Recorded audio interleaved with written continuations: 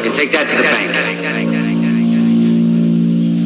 I'm going to take you to the bank, Senator Trent. To the blood bank. Hello, and welcome to the 11th Comeuppance Reviews podcast. I'm Brett from Comeuppance Reviews. Hey, I'm Ty. Hey, 11 episodes. Hey, that's pretty good. We're getting up there. We've broken that 8 barrier where they say a lot of people quit on their podcast after 8 episodes. And it looks like we've broken through that barrier. Yeah, we broke through that dam. That's awesome. Van Dam. Last well, week. Nice reference to the last episode. Yeah. But we do have a guest. Yes, we do. We have Matt, the Direct To Video Connoisseur. Hi, Matt. Hey, thank you guys. Thank you for having me. Oh, you're very welcome. Thanks for coming back on. Yeah, and I gotta say that episode last week, that the Van Damme one with Mitch, that was fantastic. I love kind of comparing it and everything. That was really great to listen to. Oh, thank you. Thanks, appreciate that.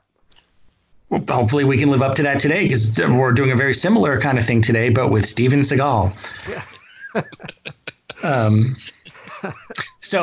But before we get to that, we're doing our new segment. We got popular demand has literally demanded we turn this into a segment. It was a full podcast and we started doing it. Now it's a segment on the show, which is They Should Have Been an Action Star. And we are going to go into that now. And I understand, Matt, that you have a couple. Yeah, so it's interesting. I was listening to another podcast recently called I Must Break This Podcast. It's one that's about Dolph Lundgren movies in general. And they were looking at The Defender. And I was looking at my old review of The Defender, and I remember the character that was like a Secretary of Defense type character in the movie. I was like, she was like a Condoleezza Rice character, but actually it would have been better if she was played by Condoleezza Rice.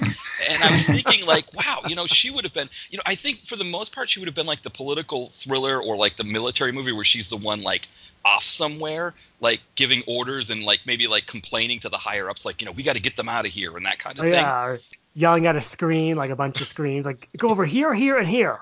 Right. Yeah, exactly. And then maybe like at the end of the movie, the good guy defeats the baddie, but leaves him.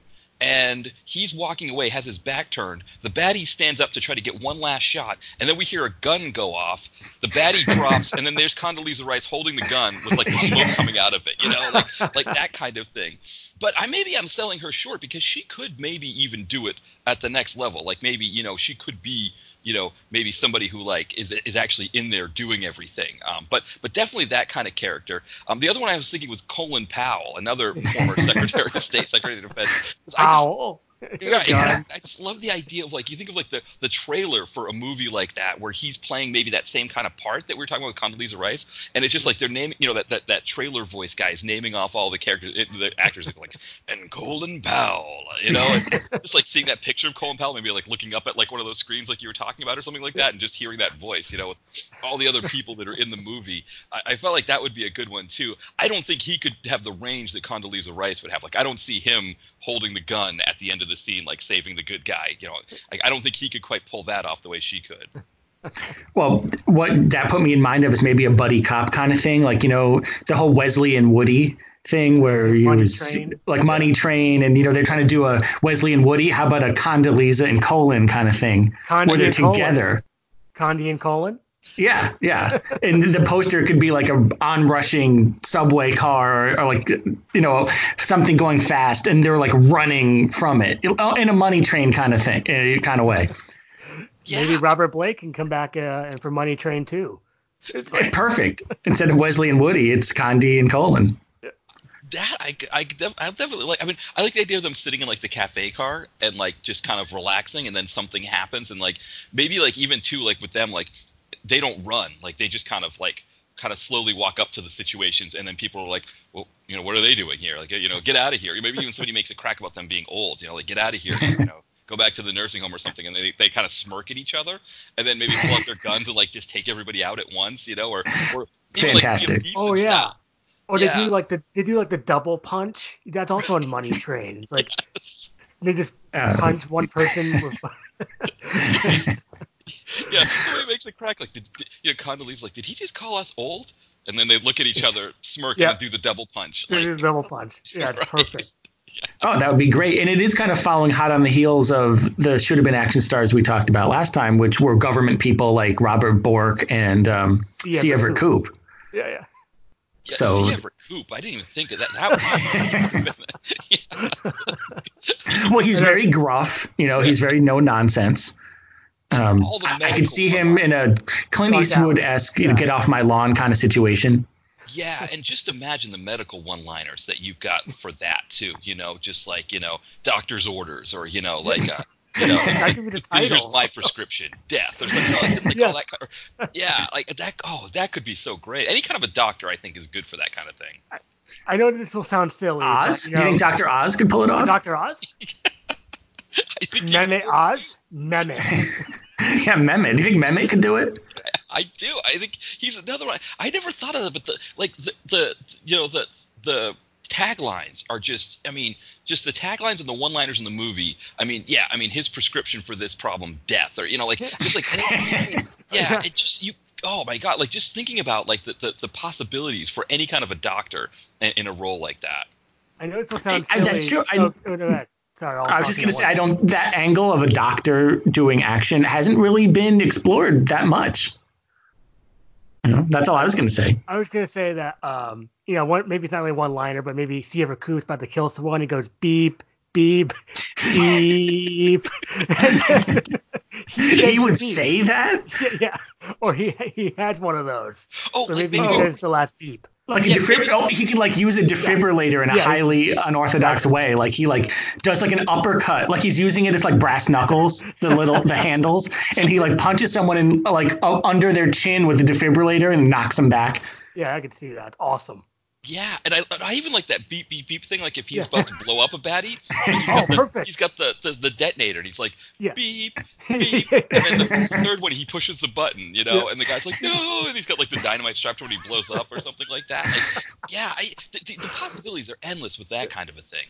I know. That's why I'm glad we're talking about this, because hopefully we're expanding some people's minds here, and we'll get people thinking about this kind of thing. It's all about the power of your imagination. Well, that's true.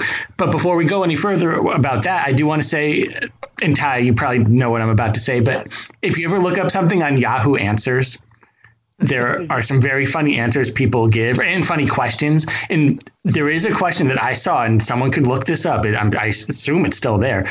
Someone wrote in this question to Yahoo Answers. What's the machine called that goes beep, beep, beep, and when you die, it goes beep? Yeah. I mean, this is kind of what I was thinking of with Coop. He wrote out beep with all the E's after you die, and then someone wrote in, it's called a defibrillator. Or no, it's called an electrocardiogram, I believe. But someone wrote that into Yahoo Answers. I just thought that was very, very funny. Well, we have one, right? We have an action star to mention. Yes, we have one. You don't have one, which is John Tesh. Oh, yeah. How come Tash never did that? He's perfect. He has that stone face, He's tall too, isn't he? I hear he's giant. Yeah. He always wears a tuxedo. Well, it could be like a command performance kind of thing. Like he's playing live at Red Rocks on his piano. Yeah. Terrorists come in. He uses the power of Tash to, stop them. And I can see he bashes someone's face in with the piano keys, and the keys are red. Well, he lifts up the piano keys and uses them as like throwing stars. Oh, that's perfect. They have knives in them or little bombs. Yeah, like there's all sorts of traps in his piano. Yeah. And I love the idea too that you've got whoever as like the police officer or something. So like maybe it's like Die Hard in the thing, right? And like some Tesh is like picking these guys off, and like the people that are doing like whatever, like the police people that are down below talking about like what's happening. They're like they pull up his file, and it's like special forces, Navy, also USO band, like it's like this guy's a trained killer, he might be our only hope. That's funny. Yeah, it'd be like he's been on 40 deployments. Like where? The USO. Right. Exactly. I think there's a famous jazz singer, I can't remember, or jazz performer, who was was in World War II, and he missed. I think it might have been Dave Brubeck, but it was somebody like that who missed like one of the big battles because they were sent to a USO concert to play piano somewhere. That sounds familiar, actually. Yeah, so I mean, I kind of like that idea for him, but still, like, he's still trained, like he could still, like you said, like knives in the piano keys where he pulls them out, like, I mean, somebody like his stature, his size, like, it is amazing that he didn't do something like that. I know, especially during the 90s when, direct to video was all the rage, and Tesh was hot. Tesh was red hot. I just, what a missed opportunity. I bet you anything he was proposed scripts and he turned them down.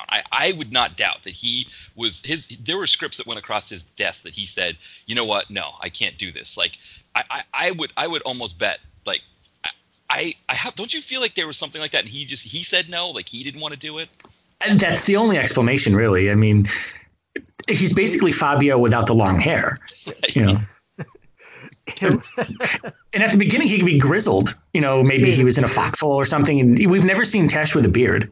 Right. Well, you never know if maybe he says no to that kind of thing too. Like he's got a Tesh image to uphold. Like what is that? Well, that's true. That show, Music for Your Life or something like that. That used to be on like the easy listening channels.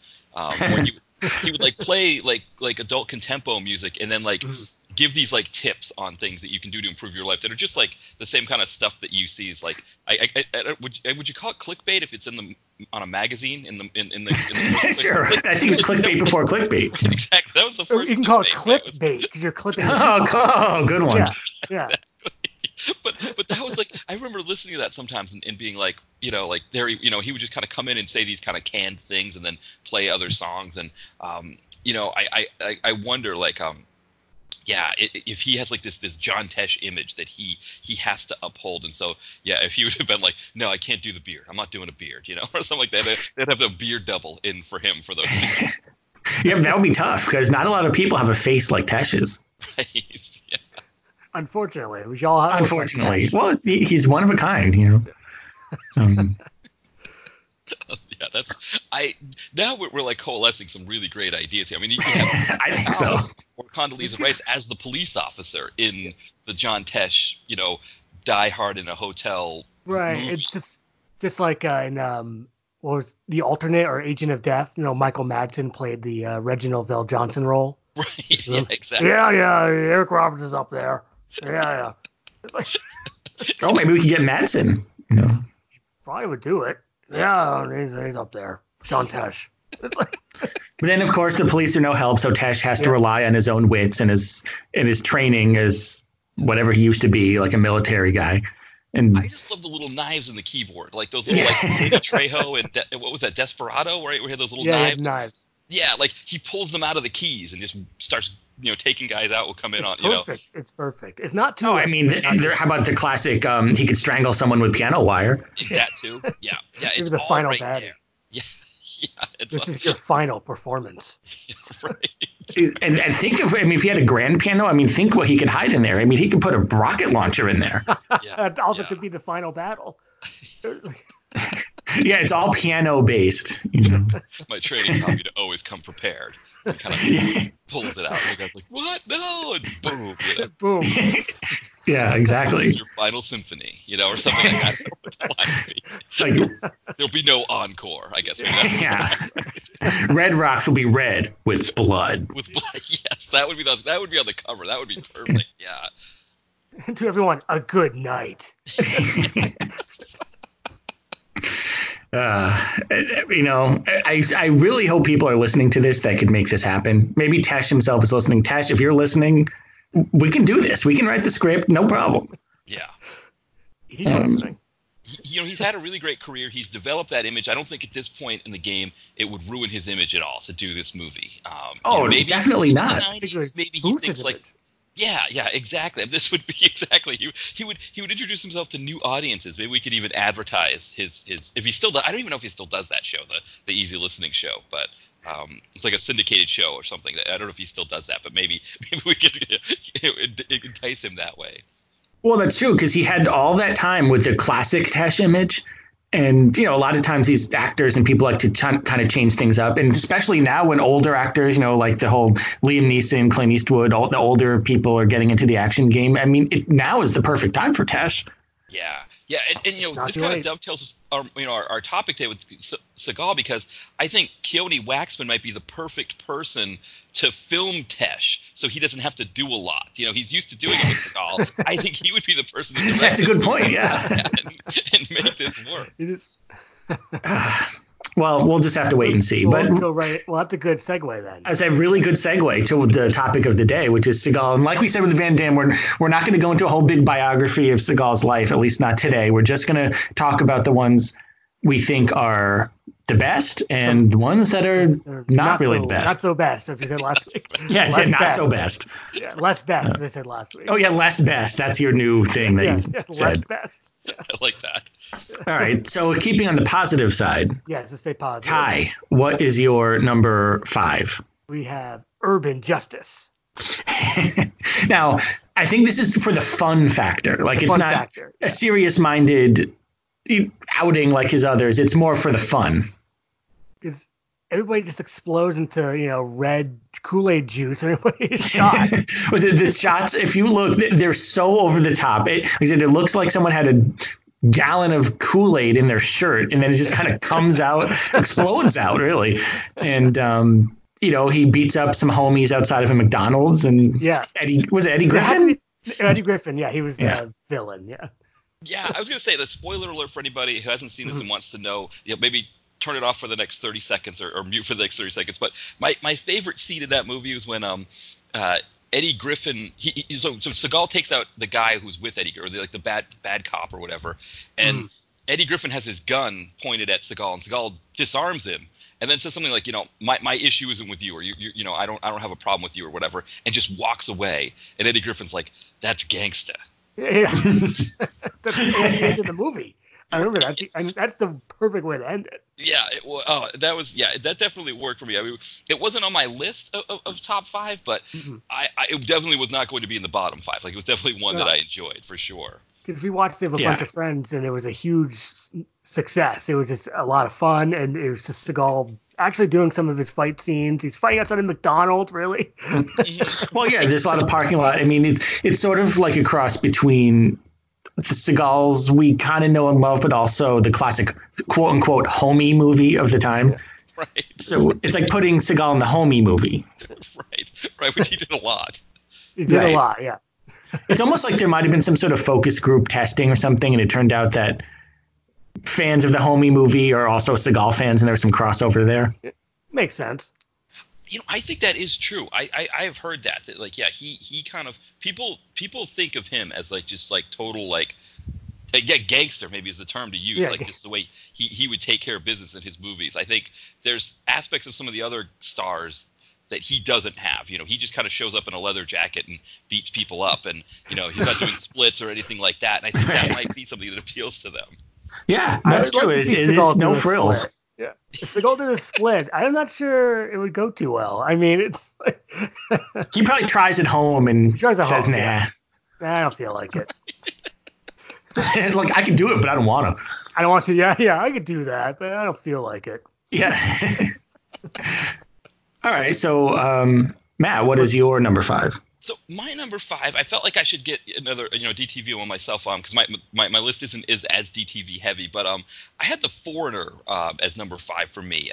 It was just kind of the stylish movie that it came out in, I think, like 2003. So it was right when Seagal was just starting to do DTV stuff, and I don't even know if this is necessarily DTV, if it was something that was just DTV in the United States but was released abroad. But I just really liked the way it looked. It was stylish. Seagal bought in. He was really doing a lot more in that movie.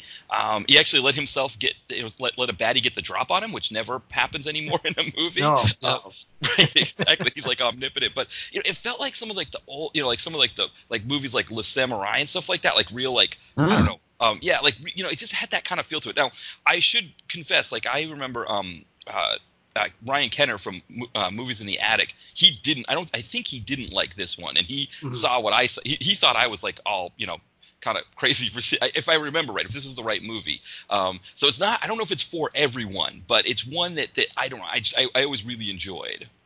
Well, I remember when we watched The Brad, his name was Jonathan Cold. And that's Jonathan Cold? Okay, yeah. Yeah, so, and his son is named Sean, so we called him Shonathan Cold. Naturally enough, yeah. Yes. Yeah, I always do that with names as well. Like if it's like if it's like if it's Randy, I turn into Randrew, or and then, right, like Donnie would be Donathan too. Yeah, any of those they could sound like yes, exactly. Donathan the Dragon Wilson, right? Yes, exactly. All right, Ty, what's your number 4? Exit Wounds. Yeah, that's DMX. That's DMX, right? And Tom Arnold and Michael Jai White. You don't remember that much? You don't remember that well too much, Brett? No. I remember. We watched it fairly recently, and and went to the theater. It was one of the last of his to go to the theater, right? For a long time. And it's very professional. I think we liked it. It was, it had humor, it had action. What more can I say? It was. I see why you added it to the list. It's entertaining. Yeah. It's it delivers the goods for like 90 minutes, and you're like, it's perfect. It's a lot of fun. Yeah, this is another one that was kind of close for me. Mm-hmm. Just close on my. I don't know if I quite had my honorable mentions, but I do remember also enjoying it. Like you said, I think for us at that time when it came out, it was like almost that feeling of like, oh, interesting. It's another, Seagal's in the theater again. Like we were kind of at the point where we were thinking like, he's done, right? Right. He's close to being it. And with DMX at that time, DMX was big. He was doing it. And, of course, I think they tried to remake this one with, or not remake it, but tried to recapture the magic with this one, I think, with Half Past Dead with Ja Rule. But this one did. I think Exit Wounds. It definitely. It definitely. We I think as action fans thought at the time was like, okay, what is this doing? This isn't going to do well or something like that. And I think it did a little bit better than it was. And I do remember enjoying it. I remember liking it. But also thinking like, oh, it's interesting to see a movie like this is still in the theater. Yeah, you wouldn't get that today. I mean, obviously, I think they have a new movie out now. DMX and Seagal, but they're not in the same scenes. Beyond the Law. Come on, that's a title reserved for Charlie Sheen, sir. Right. Well, and the other thing too is if you notice on the cover with that one, it has Johnny Messner. I have a feeling that Johnny Messner is like kind of in third position. I mean, I guess it's like Seagal in the front, and then DMX slightly behind him, and then Johnny Messner a little bit more behind the two of them. Mm-hmm. Which tells me it's probably all Johnny Messner. I don't know. Exactly. It's a dead giveaway, yeah. Right. We just watched The Perfect Weapon had Messner. And I think we watched another Messner, right, Brett? Which was the one where it was like Hitman? Oh, The Perfect Weapon. Yeah, where he was in with Seagal. Yeah. That is a movie title reserved for Jeff Speakman. Come on. Right. Yeah. That's true. Right. So the titles, they're kind of running a little low on creativity. Yes. Well, The Foreigner actually. Go ahead. I was gonna say The Foreigner is now also a movie title with a Jackie Chan Pierce Brosnan movie. So. Which we saw in the theater and liked. I liked it. Yeah, I enjoyed it. Yeah, I guess they're just going to keep. It used to be kind of the way it worked with Seagal was you just take old movie titles and put them together. But now they're just using other movie titles. I guess they're even like getting low. Like they're even like that's too creative for us to just take old movie titles and put them together. Let's just take other movie titles and do it that way. Well, I know exactly what you're talking about. Oh, Ty, yeah, you just said Out for a Kill. Yeah. They took Out for Justice and Hard to Kill, and they just put them together, whether it makes sense or not.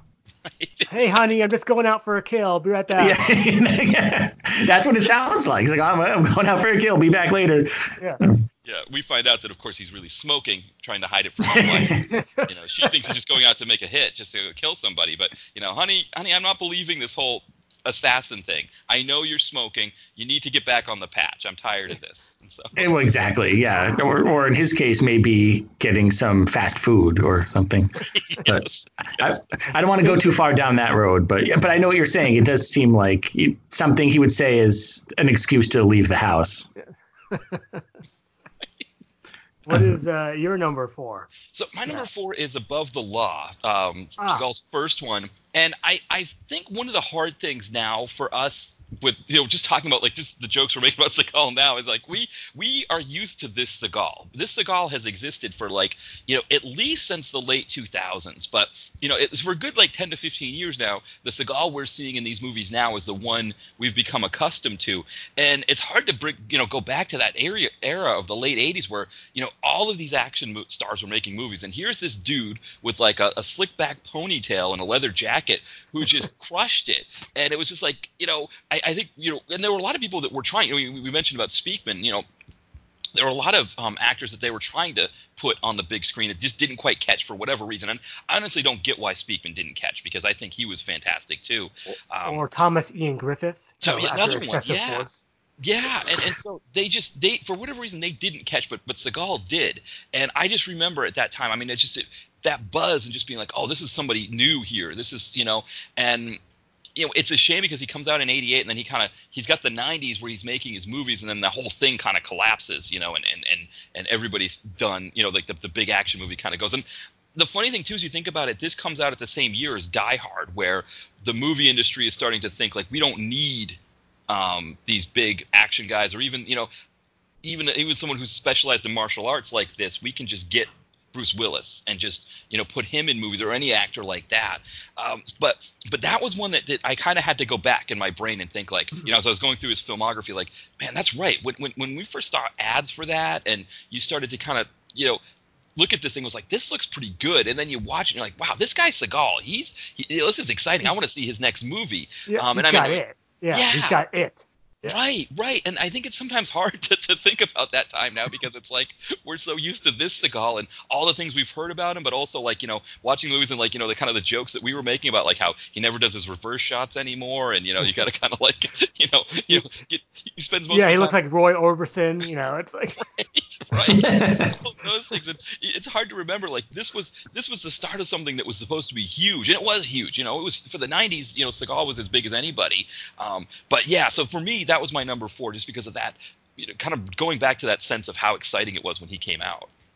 Yeah, no, that's a good point. Like you said, we've been bombarded with a lot of DTV Seagal not at his best, and it is hard to remember the excitement of the young, vital Seagal. And I think that point is well taken. Right. Yeah. Well, at the next point, that was my number 3 above the law. Oh. I mean, I can think of another one really quick. Would be but kind of just to go back to something you said about Speakman, a lot of it might not be Speakman's fault necessarily, because if you remember, there was studio meddling with Perfect Weapon. And there's a lot of Mariska Hargitay, assuming I said that correctly, footage that's on the cutting room floor.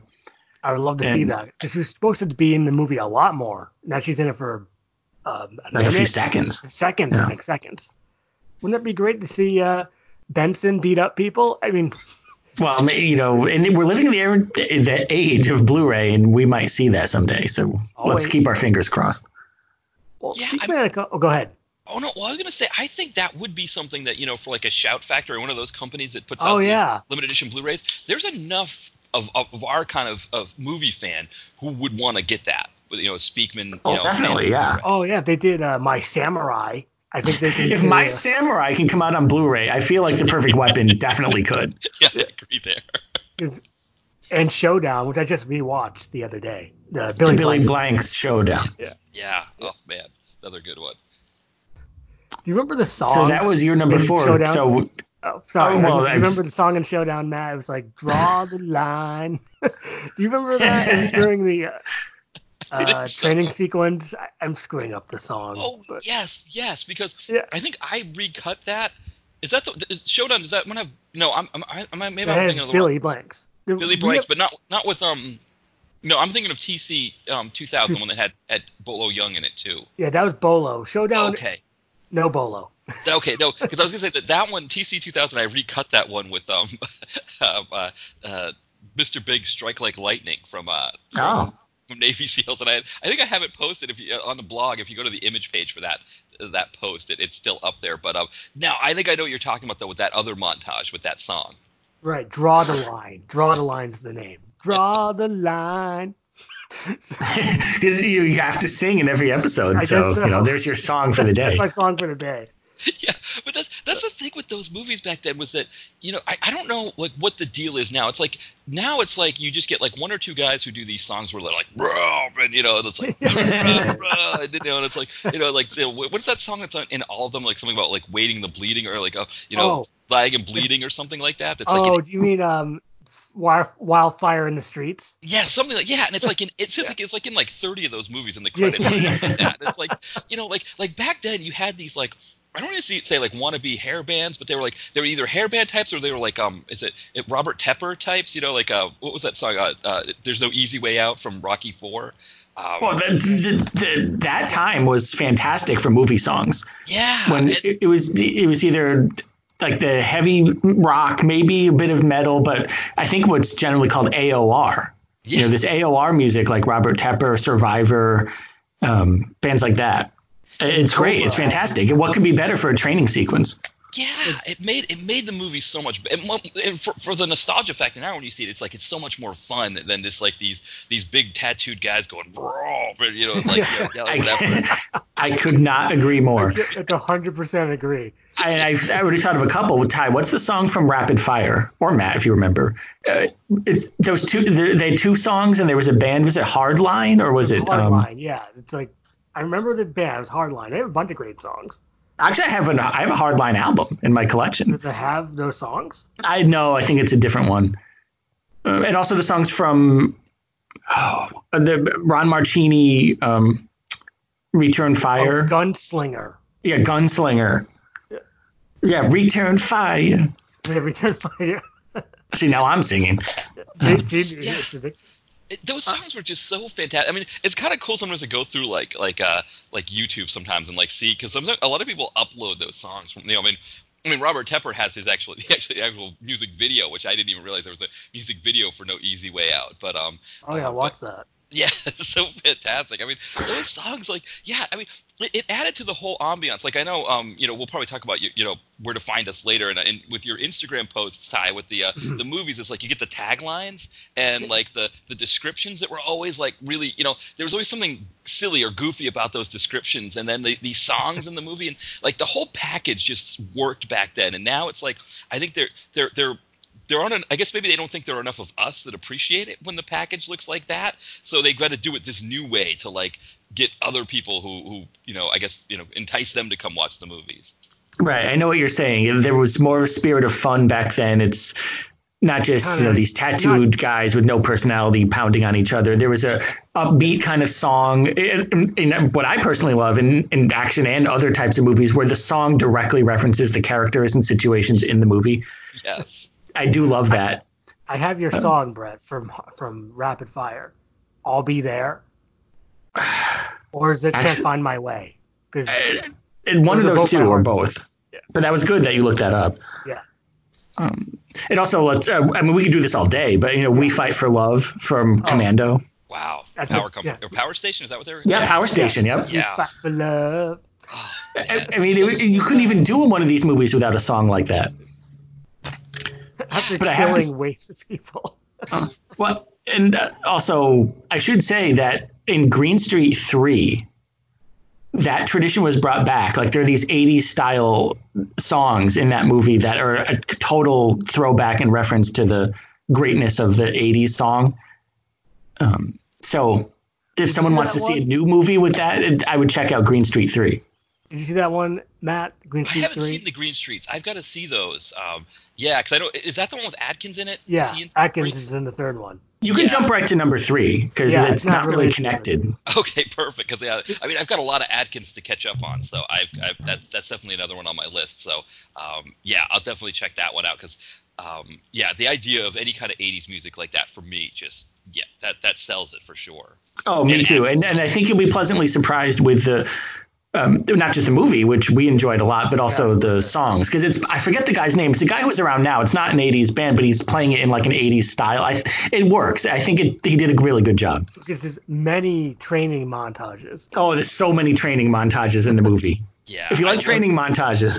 Yeah, if it's set to a good song, you know, I mean, obviously, like, yeah, when you think of, you know, Rocky IV, where it's set to No Easy Way Out, and it's like the I mean, of course the Rocky training montages were ridiculous anyway, like the fact that he's like running up like a mountain in the Grand Tetons in Wyoming, just like with a leather jacket on, and just to fight Drago. Right, just to fight Drago. But yeah, I mean, that was just, I mean, you had the Robert Tepper one, you also had the Survivor one, you know, Burning Heart. I mean, yeah, like we take for granted that those movies had that, and then it's like now it's like, yeah, a training montage is a really fantastic thing because it keeps us from having to deal with too much in the movie.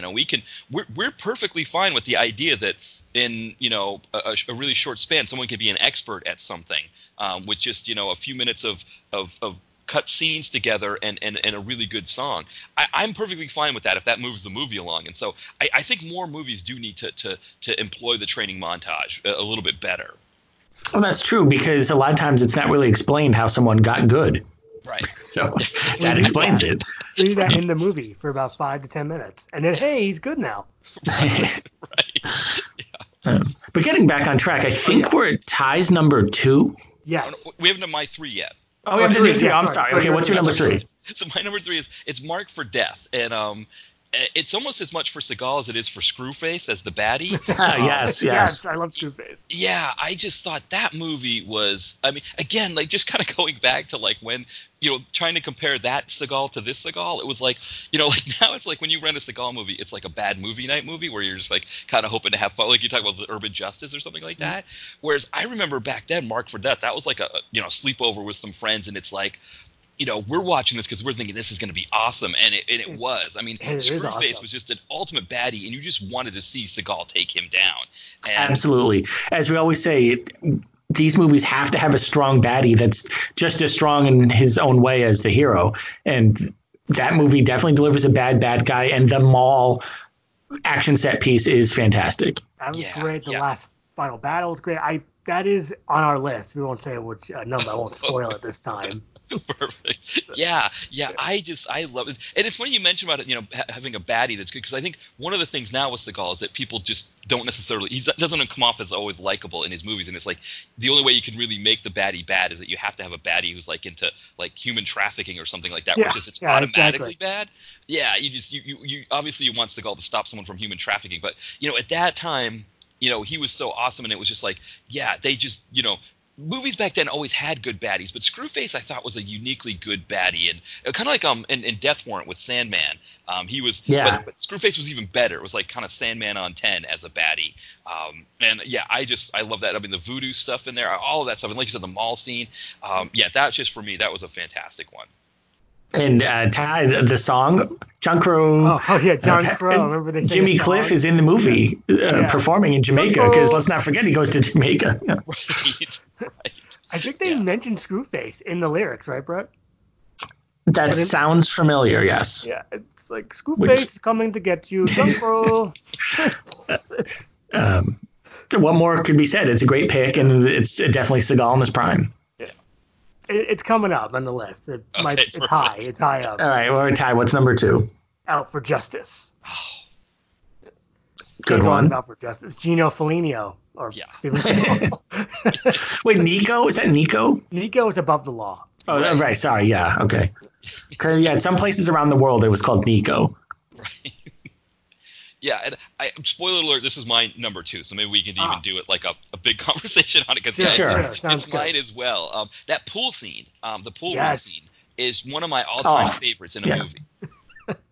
Oh, it's great. It's amazing.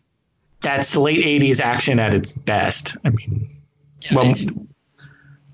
I can't think of anything I've seen. Like there aren't many movies where you when he walks into that bar or in that pool area, and you just know he's going to take out all of those guys, and it's almost like those guys know he's going to take out all of them too, and they almost like kind of don't want to deal with it, and that whole thing, when he wraps up the pool ball in the what was it, like a handkerchief or a rag or something, or something like that. Yeah. I mean, it's just like you just know it's going to be there, and I think that is one thing that we're starting to see more with guys like Scott Adkins. Now that Tony Jaa is because I guess for Tony Jaa, I think 10 years ago or 15 years ago would have been in big budget Hollywood movies, but now with the way that the system works, he's got to do DTV.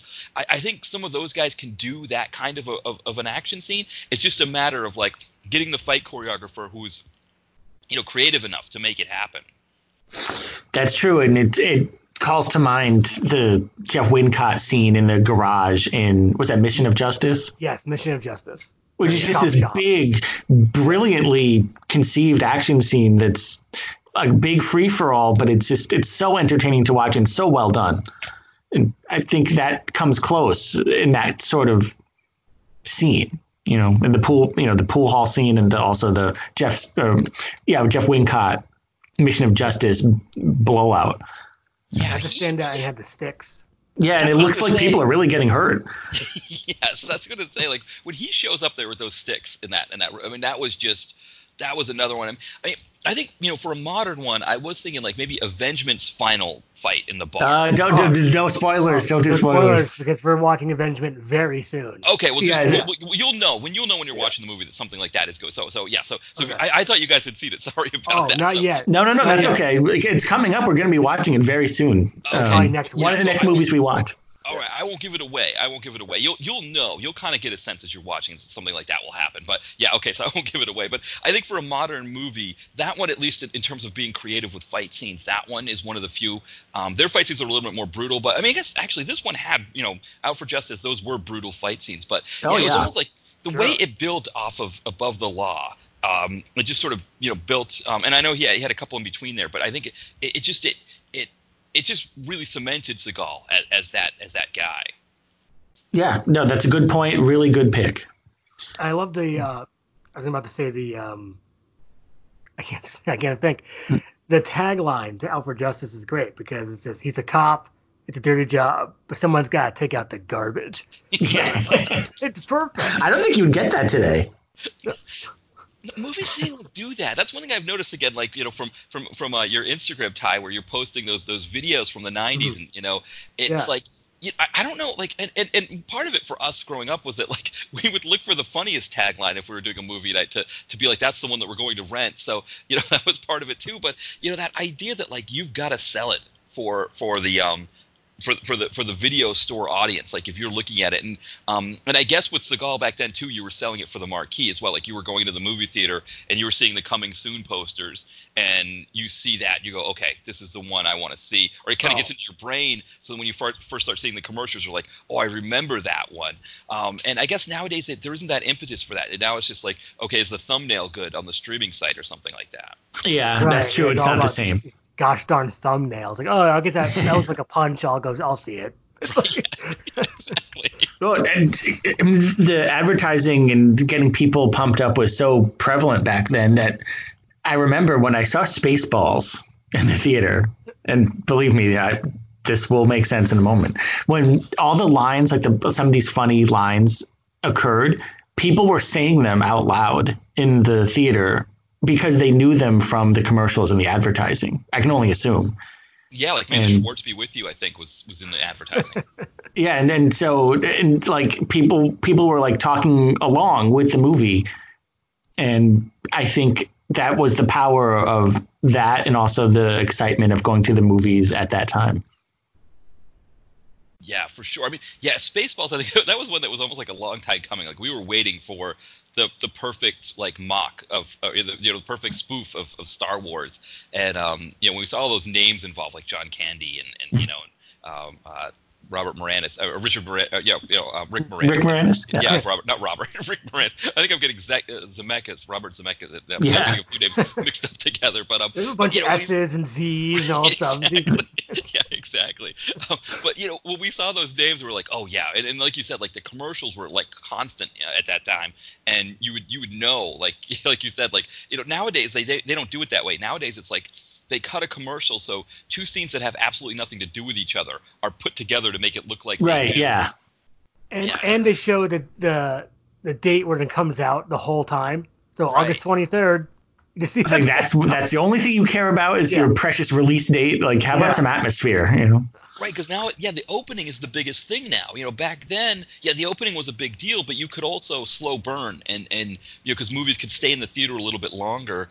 Now that wasn't like the rush. Now it's the rush to get it onto streaming and digital download and DVD or whatever. Back then, you could have a little bit of a slow burn and have something that didn't start off good build up to something bigger after a few weeks.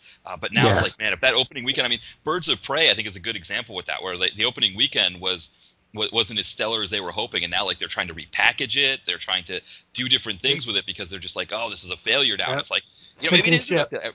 I haven't seen it, but maybe it could be successful. But in this environment, it's considered a failure already without even having a chance.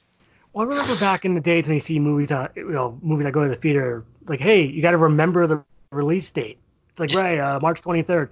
It's like, okay, I got that. If you don't remember, you're done.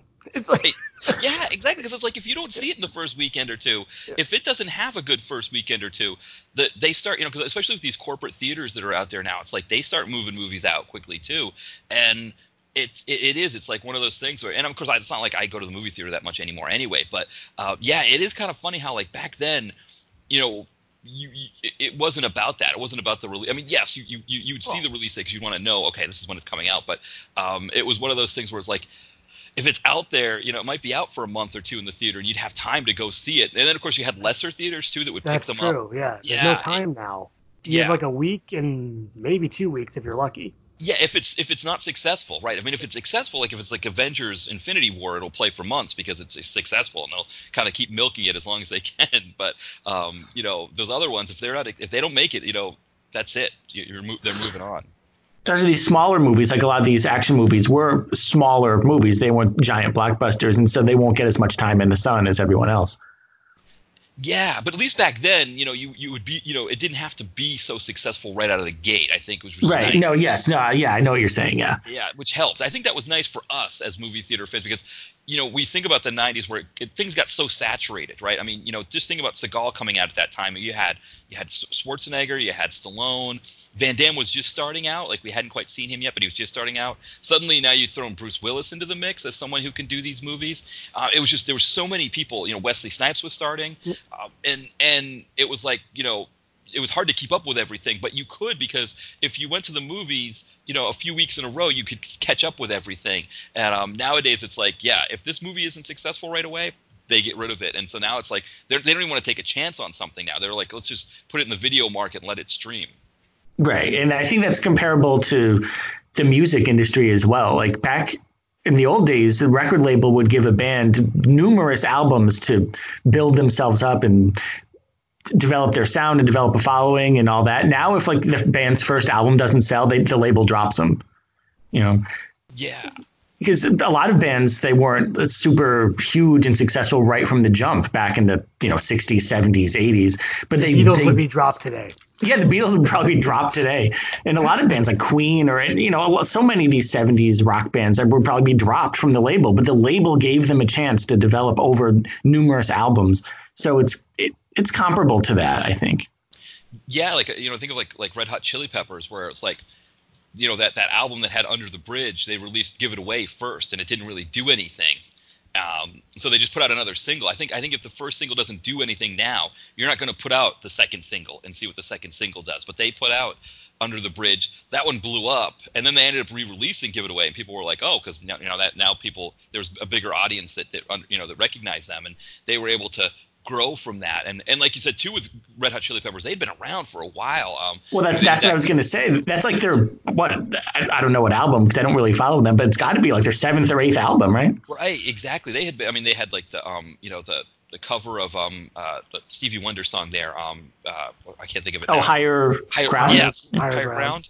Yeah. But it's true. Like, again, the first Red Hot Chili Peppers album probably would have been, because it wasn't super successful right from the jump, they probably would have been dropped. And then they ended up being a hugely successful band. But no one is willing to give bands or movies that time to develop and become good. And also, I should say the Red Hot Chili Peppers have been in several movies. And Flea, Flea could be an action star. Right. Yeah, Flea, yeah. Well, but I mean, performing. I think during that movie Tough Guys, it's like Kirk Douglas as a gangster. Kirk Douglas and Burt Lancaster. I think the Red Hot Chili Peppers, they go to some LA club, and they're like the band playing in the club. You're right. No, you're right. That's a good point. Yeah, I completely forgot about that. I always think of Flea in the Bust a Move video where he had the pants that were made out of those pants are just amazing. Yes, that was fantastic. Well, he's been in movies. Like, he was in the movie Suburbia, I believe. Flea can be an action star. Anthony Kiedis could be an action star. It's like his father was. Isn't Anthony Kiedis' father Blackie Dammit, who was in Nine Deaths of the Ninja? Yes, that is true. And then remember, Anthony Kiedis was hanging out with War Child in Point Break, right? Where they attacked. Remember when? That's right. Yeah. War Child, seriously. That was Anthony Kiedis was in that scene. I am an FBI agent. I know. Keanu Reeves always shouts out his profession. Yeah, he'll shout his profession. So I'm a lawyer. I win. Devil's advocate. Yes, that's right. So. And one more thing about Spaceballs before we move on. There was a proposed sequel which was supposed to be called Spaceballs 3: The Search for Spaceballs 2. Oh, that would have been awesome. Yeah, that's great. That would have been amazing. Too bad that didn't happen, Yeah, was that was it because did John Candy pass away? Maybe I don't remember the circumstances behind it, but I do think that was the proposed sequel, from what I remember. Yeah, and I think Rick Moranis also stopped doing movies around that time, or kind of cut back. I know he did the Honey, I Shrunk the Kids movies, but then he kind of cut back. I don't know if his wife passed away or something happened that caused him to get out of the movie. So I wonder if it was sort of like that. Maybe I'm like going. I'm talking about events that happened after they were making the movie, but I wonder if maybe that part of it contributed to it. Well, as long as Splitting Hairs got a release, that's all I care about. Right, all right, so where are we on this list? I don't even remember. So I think am I on number one? Or no? Yeah, do your number one. It's your number one. It's your number one first. Oh, okay. Well, mine is Marked for Death. So it's crazy because that's my number one. So maybe we could do another. Perfect. Yeah. Marked for Death number one because you got Screwface, you got the thing. Well, hopefully I'm not spoiling it, but he does that eye gouge. Do you remember? At the end. Oh yeah, I mean I know what you're talking about. Do you remember that one, Matt? Yes. I just realized too. I for some reason I wrote Marked for Death twice. I wrote it for 3 did. for number one. That's actually not my number. It's that good. It's that good. It's 1 through 5. Marked for Death. Yeah, I have it for number one. But yeah, I remember. I mean, yeah, that movie. I can remember being like. I mean, I don't know. That's like early teens or whatever. Like everything that happened in that movie was just so like. Oh Lord! Like, but the Screwface villain, like the way like he did stuff, it was like every time he was on the screen, you just were worried like what was going to happen. It's true because so many villains aren't threatening in a lot of these movies, and Screwface is a very threatening villain. You don't know what he's going to do next, and so yes, Seagal's about to get him. Yes, and he does everything possible to this guy. Yeah, but he had it coming. I mean, you know. Well, yeah, that was like Mr. Sandman, right? In Death Warrant, where we always joked about when he threw Mr. Sandman into that like furnace, and then he comes out on fire and he stop, drops, and rolls, and it was like, remember that time? As he would. Yeah, remember like it was it Smokey the Bear? Someone was like talking about the whole stop, drop, and roll thing for kids. And I remember we were watching the movie, we were like, that's right, Mr. Sandman, stop, drop, and roll. But it was kind of the same idea that you had these villains that didn't die right away, right? That you did all these things to them and they couldn't die. And I remember Screwface, it was like that. You were like, how is Seagal going to be able to beat him if he can't die? Right. And it's like right out of the horror genre, you know. How many times can you kill Jason or Michael Myers? How many times can he kill Screwface? I think, I don't want to spoil it, but he kills him like a bunch of times. So you think Screwface could have had a bunch of sequels where he's going around killing people? It could have been like the Weekend at Bernie's sequel, right? Where like a voodoo person brings Screwface back to life. Yeah, that's the Weekend at Bernie's. Oh yeah, that's a good idea. Yeah. So because voodoo was a big part of the plot. So it wouldn't be out of character for that. Well, I saw that he's making a sequel to Above the Law. So I wonder, a sequel to Marked for Death would be great too, where you just, do the voodoo thing to bring back Screw. I mean, the problem is I think it would have been better in the 90s to do a second. Well, that's true. Now it'd be CGI voodoo and all that stuff. Yeah. Like it could be like The Serpent in the Rainbow meets The Harder They Come. Yes. Plus Seagal. Yes. And is Jimmy Cliff still alive? Maybe he could come back. I think so. I think he might be in his 70s, but I think he's still alive. If that's good. Can get him to come back for another John Crow song, that'd be great. Yes. Or I mean, I guess he could get another reggae artist like, Shabba Ranks. I don't know. Shaggy. Shaggy. Yeah, Shaggy. Perfect. Right. With sunglasses, him with the sunglasses coming in with his hair, kind of, he could be that kind of that character. Ziggy Marley. Right, Ziggy Marley would be great. Yeah, some Marley. Yeah. Marley and me. I don't know. Jacob Marley. Jacob Marley. Yeah. One of the Marleys. A Marley of some sort. We got a Marley. It's kind of like, remember when they would do those movies that would have like Dwayne Swayze instead of Patrick Swayze, but they would just put Swayze on the yes. cover. Yeah, Money Mike to Stallone. Burn is perfect. Yeah, exactly. You just put Marley on the cover and the other last name. Make us think. Well, I think the classic version of that is Death Ring, right, Ty? Oh, yes, Death Ring is perfect. It was because the cover, if you look at the top of the box, it says Swayze, Norris, and McQueen. Yeah. Completely eschewing the fact that it's Mike. not the Swayze, Norris, and McQueen you might think. Yes. It's Mike, Don, and Chad. Those first names are nowhere to be found. You can't see them. You need a microscope. Right. No, they're not there. They're just gone. They're not even there. Right. I think sometimes you can see on the back of the picture they'll show who they really are, but really, and I mean, like the Swayze one, I think that's such a come down from Patrick Swayze to his brother, where it's not like when you go from Martin Sheen to Joe Estevez, where it's like Joe Estevez is his own thing that's really fun and everything. Like, if Don Swayze, if he wasn't his Patrick Swayze's brother, he would just be an extra in movies that would just get kind of like come into the bar and get thrown across the bar by the hero, right? Smash through so like the glasses hit him in the, that kind of thing. And we would be looking for that scene, right? Because he's always that kind of like that guy, that kind of smarmy baddie. And so it's a real come down from Patrick Swayze to him. It's not like Joe Estevez where you're like, I like Joe Estevez for Joe Estevez. I'm glad you said that, because if you didn't say that, I was going to say, let's show some love for Joe Estevez, because you're right. He's his own guy. And whenever we see his name in the credits, we go, oh, cool. Joe Estevez is here. It's not I don't consider Joe a come down at all. He might even be better than Emilio. I think he may have passed him. Yeah, I think what he's been doing, Joe Estevez has kind of embraced what he was doing in the 90s, and he's kind of, I think people have really started recognizing, people in our circles especially, like, as a fun actor who does these movies. And of course he was really close with Robert Zadar and did a lot of stuff with him too. Right. But yeah, I think that's in the past they would try to package him as like being like, a poor man's Martin Sheen, and I think now it's we all recognize like no, it's Joe Estevez. That's what we're almost like we would come to the movie for Joe Estevez as much as we would for Martin Sheen. He has his own strong personality, and I hear he's a really nice guy in real life. Yeah, I've heard the same. All right, so I believe that's the best of Seagal. That's the best of Seagal. Go ahead. My number one was Hard to Kill. And almost entirely for you can take that to the bank, Senator Trent. Well, yeah, I have an alternate version to that, which is Seagal now, which is I'll take you to the bank, Senator Trent, the food bank. Right. In that movie, that was a very different Seagal, right? That was a Seagal who was in a coma, who was like trying to escape. I mean, that escape scene where he's like trying to like kind of inch himself out of the hotel, out of the hospital. He needed to eat in that movie, right? His character needed to rebuild his strength, whereas now you're kind of like, okay, it's almost like John Panette. Remember that late comedian John Panette who did the joke about the buffet?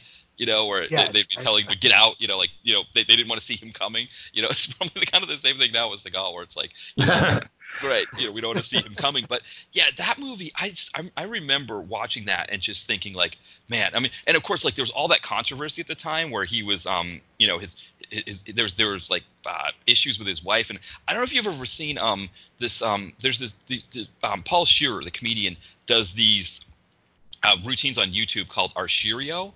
Where I've heard of those. Yeah, he and another comedian will reenact Arsenio Hall interviews, and so this woman plays Steven Seagal in the interview that he did. I think it was for Hard to Kill, where he was talking about all this controversy that happened, where people were saying bad things about him, or people their tabloid things, and it's hilarious, like the way and it kind of you could kind of see maybe at that time that.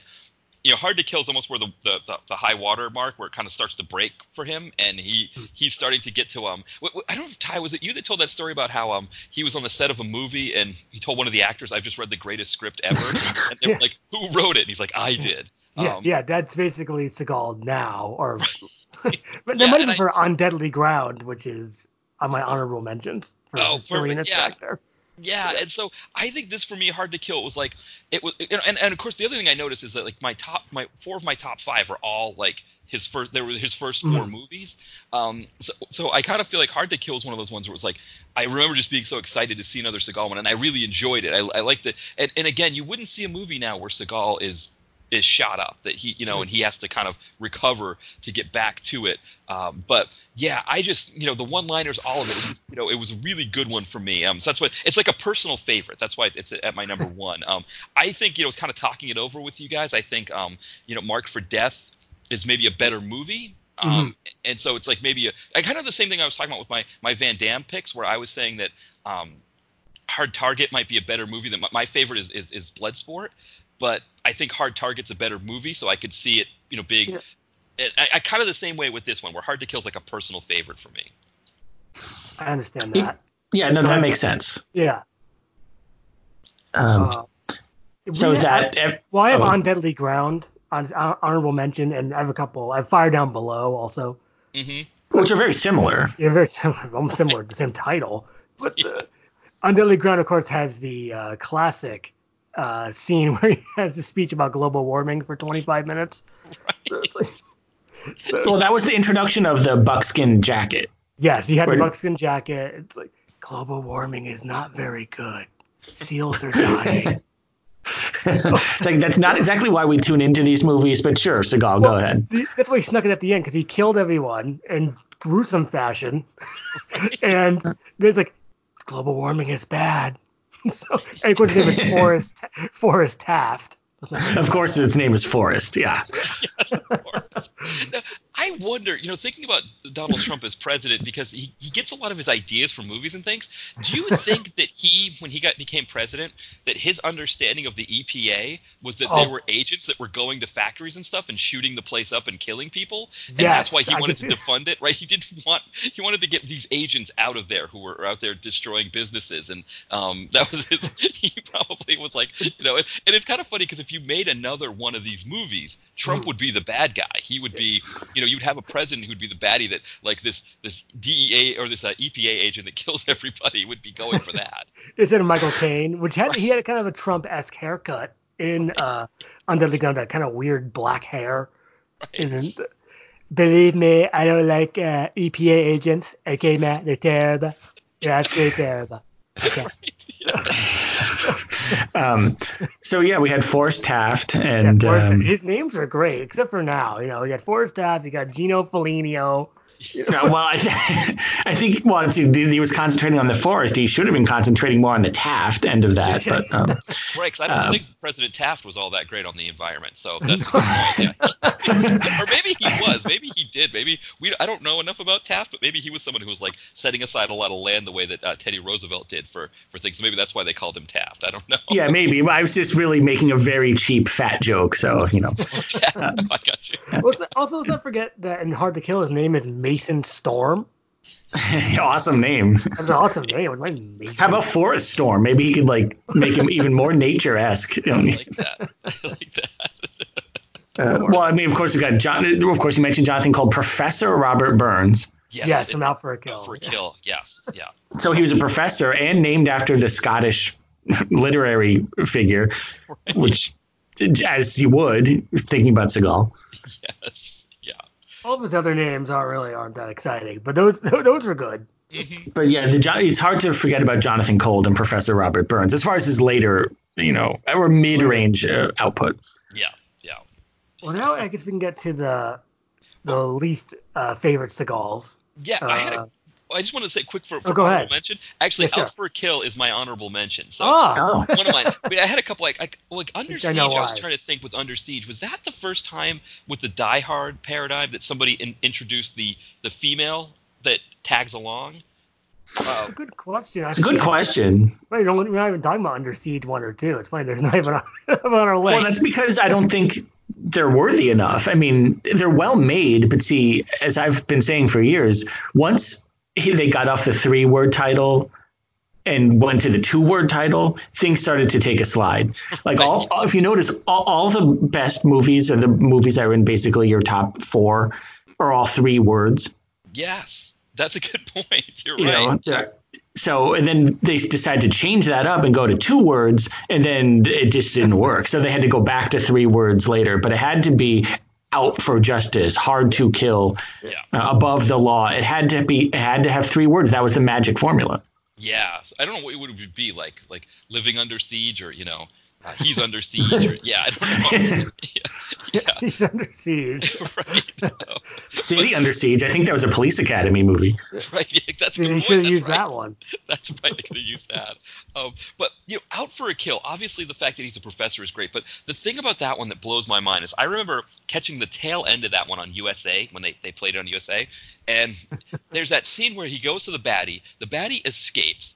Seagal is on a second story room. I know where you're going. Yes, Yeah, we know what's going on. Yes, he grabs a samurai sword and throws it at this guy. The guy looks up kind of like, huh? What's happening? And gets decapitated. And I saw it on USA, and it was one of those things like, remember you had the digital guide bar? It was kind of a new thing at that time, and it was like if it was already passed for the next movie, so like I think it was like it would move over after with a minute to go for the next movie. So it was like if it was 59, it would tell you what was on at the next hour. So I missed what it was called, and I remember when I first started the blog, I went on this mission to find that movie, and I was just renting tons of Seagal stuff just to try to figure out. And finally, I found out that it was Out for a Kill. So I think I went through 5 Seagal movies before I found it.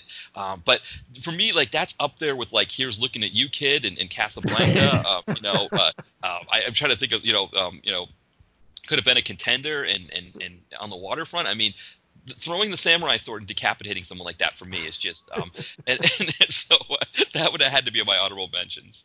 Now, my memory of that, you can correct me if I'm wrong, is it seemed very casual. He almost just kind of nonchalantly just kind of dropped it out the window.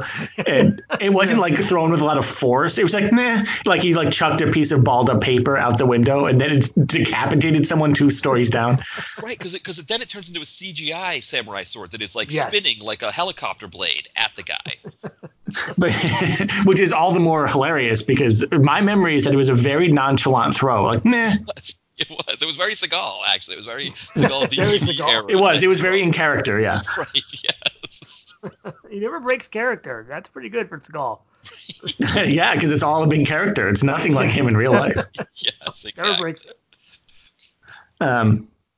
So, Ty, where are we? So, Ty, you wanted to do some of the worst? On the list, I have Black Dawn. I know, Brett, you didn't see this one. I've never seen Black Dawn, so talk amongst yourselves. Okay, so I just remember you can clearly see Seagal's stunt double. He doesn't care. It's just, you don't care if you remember. Fake Shemps? Yes, fake Shemps. Right. Well, see, this actually, Black Dawn, because it's not on my list of my top 5, but it actually kind of gets to one of the troubling things I had with making a bottom 5 was when we were first talking about this, Ty, I was thinking this is going to be the hardest thing is going to be to narrow it down to the top 5. But Black Dawn was one that actually, when I went back and looked at my review, I was I thought this movie was hilarious. And so then it was okay, if I think the movie's hilarious, even though it's horrible, it was hard for me to say, because there were some Seagal number ones. 5. Yeah. Right. Yeah, I totally get it. Because that was one of the things for me was I was okay, when I'm looking at my worst, it was okay, if I thought it was hilarious, should I put it, even though it was so bad? And it's I think I used that term, it was hilarious, 3 or 4 times. I kind of want to rewatch it. I mean, I don't have a copy anymore, or I never did, but I rented it. No, I mean, I mean, I think it's one of those things with the Seagal, with his direct to video stuff, is that they really made for good bad movie night watching. And sometimes you wonder with Seagal, I mean, I guess Seagal, from his mind, he just didn't care that okay, the stunt double doesn't look anything like him, or the reverse shot doesn't look anything like him, and it's he was fine with it, and it made for these movies that were just really interesting, right? It was almost like they were higher budget kind of quality, but then had these samurai cop type things in them that just you were just they felt so out of place. Well. Right. But it's funny though, so it's kind of out of reach because they had a ton of hilarious dubbing, and you see his stunt double a lot clear. Yes, yeah. In the woods, Brett, if you remember. Oh, where he's stoically walking through the woods. Yeah, it's not him, and it's clearly not him. And there's also a message in the sushi in that, right? That is true. Yeah. So you don't see that every day. I did like the message in the sushi aspect of that. It's a perfectly fine movie. I'm not making. That's not gonna be on any. That's not gonna be on the good list or the bad list. Right. It's on a perfectly fine list. Yes, but it could go on the list where the people that were titling the movies were making fun of him. That is true. Yeah. We have a theory where the people that were coming up with these Seagal DTV titles were subtly mocking him. Because if you think about the titles, we have Out of Reach. For sandwich. Where his weight might be preventing him from reaching something. We have Belly of the Beast. That was when you mentioned that, I was like, yeah. And also Shadow Man, casting a large shadow. So I really think, I guess. Well, but that is another one with some funny stunt doubling in it, right? Yeah. But anyway, so whoever was come up in with these titles was subtly, possibly, subliminally making fun of him, and it's literally. I mean, if it was just one, like if it was just Belly of the Beast, he'd go, maybe it's a coincidence. But there was a whole series of them, so I don't know. Is it a coincidence? I'll open that to the floor. So, go ahead. It actually is kind of funny I don't know if we segue into my number 5 worst. Sure. My number 5 worst is actually called Gut Shot Straight. So I don't know. I haven't seen that. Yeah, so Ty, have you seen that? I did see that, but it's not really that much Seagal action, if I'm not mistaken. It's kind of a drama. Not in it much. Yeah, it's like a film noir type thing that it was like it's 88 minutes long, but it felt like it had moments where it dragged, and I don't know, kind of like 4 hours. Yeah, it didn't overall. It was like one of those things like if it had been made in the golden age of Hollywood with like Bogart or somebody like that, it would have probably had like a snappier dialogue to it, and seeing a bunch of people in suits with fedoras and hats doing the thing would have been a lot better than this, where you've got I can't remember his first name, Eads, George Eads, is that his, or George the guy from Eads. Yeah. He's the lead, and it's just like and he does wear a straw hat. He wears a fedora, but it's more like making fun of guys on the internet wearing fedoras that like make bad comments on Twitter posts and things like that. But like trucker hats, or when like Ashton Kutcher wore a lot of trucker hats in the early 2000s. Yeah, exactly, kind of the same idea. But Seagal, he's not in it much, and it's one of those things where his character wasn't horrible. I mean, he had kind of a funny accent where he was trying to do like a gangster, like an Italian gangster type accent. But it was weird because then he's also being like juxtaposed with Vinnie Jones as his like tough guy who is really a jerk, and it was like Seagal's much cooler than him, and he's just kind of letting this Vinnie Jones I don't know, but it was like it just overall it was one of those things where I was like kept checking the bar to see what it's going to end. But it is funny that you mentioned that because Gut Shot Straight is supposed to be a poker term, but it is kind of funny that it's another one that with Gut Shot you could make another comment about. Well, that's the thing. It's always another term, but they somehow find these terms. They can pick any terms, but they're having these subtle references and sly allusions, perhaps. Right. So where are we here? I have Absolution as my number 4. I'm going to almost sound repetitive because it's the same issues.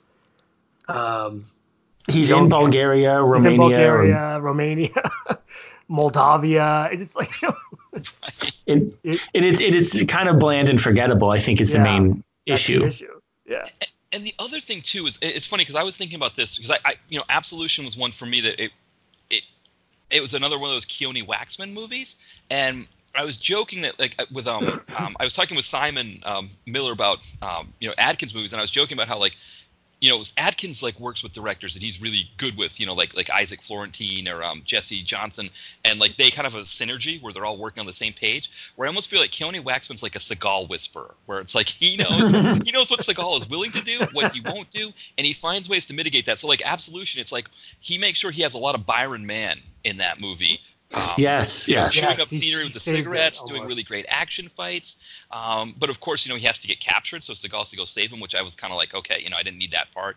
And the other thing too, again, is we were talking about with Seagal with the baddies.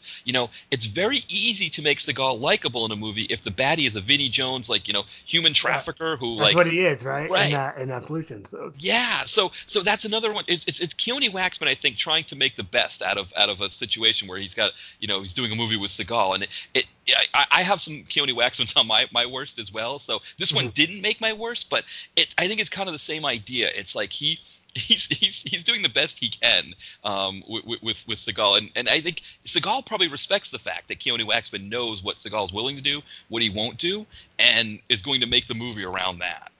Well, that's fair. That's a very fair assessment. That's I'm just laughing about Seagal, the Seagal Whisperer, which is a good idea. I think his name is Caesar Milan. He's the Seagal Whisperer. All right, so what is your number 4? So my number 4 was Asian Connection, and that was one that. Yeah, Seagal's actually not so bad in it. He plays a crime boss. It's based off a Tom Sizemore script, and my hunch is that this was not meant to be filmed in Thailand. It was meant to be filmed in L.A. if Tom Sizemore wrote the script, and they kind of just tried to fit it. That it was one of those things that was passed along a few different writers to try to fix it. It had Michael Jai White in it, and I was wondering as I'm watching the movie, why didn't Michael Jai White and Steven Seagal have a fight scene? Because that would have made the movie a lot better.